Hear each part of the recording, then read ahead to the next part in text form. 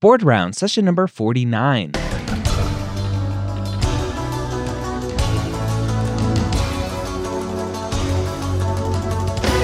The moment you step foot on campus as a medical student, you are gearing up for one of the biggest tests you'll ever have to take, USMLE Step 1 or COMLEX Level 1. The medical school headquarters and Board Vitals are going to help you prepare for your first board exam with questions, pearls of information, and guidance to make sure you have what it takes to score high and match into your specialty of choice. Welcome to Board Rounds. Thank you so much for taking some time to listen today to a great episode where we dive into some more great questions to help you maximize your Step 1 or Level 1 score. Now, I'm joined by Dr. Mike Natter from Board Vitals. If you are looking for some help with your Step 1 or Level 1, go check out Board Vitals at boardvitals.com and use the promo code BOARDROUNDS, that's all one word, BOARDROUNDS, to save 15% off any of the packages that you buy there at Board Vitals. Now, if you're looking for QBanks, they have you covered with like 1,700 and 1,900 questions, tons of questions to get you the prep that you need, right? If you ask anyone, the best way to prepare for Step 1, for Level 1, is to maximize the number of questions that you do. And obviously not just doing the questions, but reading the explanations. And Board Vitals does an amazing job of giving you really fully in-depth answers and explanations as to why the right answer is right, why the wrong answers are wrong. That is what makes a great product. That is what makes a great prep product for you to maximize your Step 1 for your Level 1 score. So again, go to boardvitals.com, use the promo code BOARDROUNDS to save 15% off. Let's go and jump into our episode today. Dr. Mike Natter back for some more Board Rounds, helping students crush Step 1 and Level 1. Dr. Ryan Gray, let's do it. Let's rock and roll. I want to know, what was your most dreaded part of Step 1? Ooh. Can I be honest with you? It wasn't the actual test. It was the anticipatory anxiety and pressure leading up to the test and being around all my peers who were studying and I was studying and taking my practice tests and not doing well. And I think it was the time leading up to the test itself. That was probably the worst part. Yeah, it's always that anticipation. Either anticipating something good, usually it's the lead up that is the best part of it, but also the anticipating something bad or painful. It's the lead up that's always the worst. Yeah, it really is. And I think that's true of almost everything in life as well. You know? Yep, 100%. All right, what do we have today?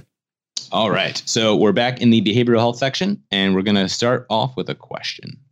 A 52-year-old female presents to the emergency department with chest tightness, pounding palpitations, shortness of breath, and severe anxiety. Her attack began suddenly when she was driving to a meeting, and it lasted about 5 to 10 minutes, during which she thought she would die. She's had these episodes several times a month for the past year, beginning with an attack shortly after her only child left for college. Her cardiac workup, negative. These attacks have occurred in the grocery store, at church, and the patient cannot identify a specific fear or trigger. She now worries frequently about the likelihood of another attack. What is the most likely diagnosis? Is it A, generalized anxiety disorder, B, agoraphobia, C, panic disorder, D, panic attack, or E, social anxiety disorder? All right. I like these ones because unlike, right, we struggled through neurology, or at least I struggled through the neurology section a few weeks ago, where it's like you had to memorize all of these. And I think behavioral health is very similar, and pre-meds would remember, or medical students would remember from the MCAT, the behavioral health section and kind of memorizing all of those terms. But there's just something about these that it's more clinically related, and you can picture things a lot more easily. So I don't know. I like these ones a lot better. I agree. So generalized anxiety disorder, it was an answer choice on last week's episode, and it talked about these symptoms had to be there for 6 months. And so somebody who listened to last week's may hear this one and go, oh, this has been going on a year. That must be generalized anxiety disorder. So that one is a potential. In my mind, when I think generalized anxiety disorder, I think like all the time I am anxious. And this story of this woman here who has these attacks, right? These periods of palpitations and shortness of breath and severe anxiety, just randomly happening and lasting for 5 to 10 minutes. It just doesn't seem like generalized anxiety disorder to me. It's actually quite the opposite. It's not generalized. It's very specific in these attacks, right? Mm-hmm. So I'll cross that one off. Agoraphobia, that there's really no story here about her not wanting to go outside and be out in public. So that one I'll throw out the window. So you're defining agoraphobia as fear of public places and being outside. Perfect. I believe, yeah, if I remember correctly. Yep. I just wanted to clarify for everyone. But correct. Panic disorder is high up on my list right now, just because that's what it sounds like. It sounds like she's having panic attacks, and obviously the severity of them would make it a disorder versus just having a panic attack. So that's high on my list. Panic attack, obviously, that's what she's having, just lots of them. And then social anxiety disorder, again, it just doesn't sound like it fits with everything else. It's not a specific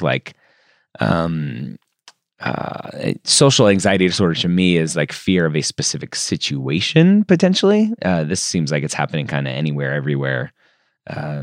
So I'm going to go C, panic disorder. Perfect. You crushed it. So it gets kind of into the weeds in terms of how you, the criterion that you need to kind of distinguish between, but you did a really good job of kind of walking through. So correct, in terms like agoraphobia, she goes outside. She has no trigger from being outside or in social environments. So absolutely not that. The social phobias they're kind of like excessive anxiety that are specific to something or an object or a situation. And so that she doesn't really have any of that either. And it's panic disorder because she's had recurrent episodes and they're unexpected. Mm-hmm. And they even state there's no specific fear or trigger, and she gets them in different numerous environments. And so that's what kind of qualifies it as the panic disorder. Mm-hmm. Social anxiety disorder is kind of obvious. It's anxiety when you're in these social situations or having to perform, like giving talks or stuff. And it's really this embarrassment or fear of the scrutiny that causes the social anxiety disorder. But you very much quickly and correctly got to the right answer here, that we're talking about panic disorder. Yay. Yeah, I just like these ones. They're so much better. They are. They make more sense. Hey, if only the whole test were like this, then I'd be good. If only. 270. We'd all be dermatologists. Oh, yes. Sure. All right. I think we covered all of the good takeaways from that. This is a relatively easy, straightforward one. Yeah, agreed. All right, so there you have it. Another great episode. Hopefully a great episode. I hope you agree with me. Another great episode of Board Rounds for you, breaking down some more of these topics that are going to be covered on your Step 1 or Level 1 exam. Again, these questions are not straightforward. They are second and third removed type questions, third step questions, where you have to know a lot of information to answer one question properly. And the more that you practice, the more that you listen to this podcast, hopefully, the more of this information will get kind of just stuck in your brain somewhere. That's the ultimate goal. Don't forget to go check out Board Vitals and check out everything that they have to offer. Use the promo code BoardRounds.com. Again, QBanks are one of the best ways to prepare for your Step 1 or Level 1 exam. Doing questions will help you maximize your score. And with 1,700 plus questions for their osteopathic QBank, with 1,900 plus questions for their allopathic QBank, go check out boardvitals.com. They're revamping it all the time, adding questions, improving the answers, and so much more. Again, boardvitals.com. Use the promo code BOARDROUNDS to save 15% off. Hope you have a great week. We'll see you next time here on Board Rounds.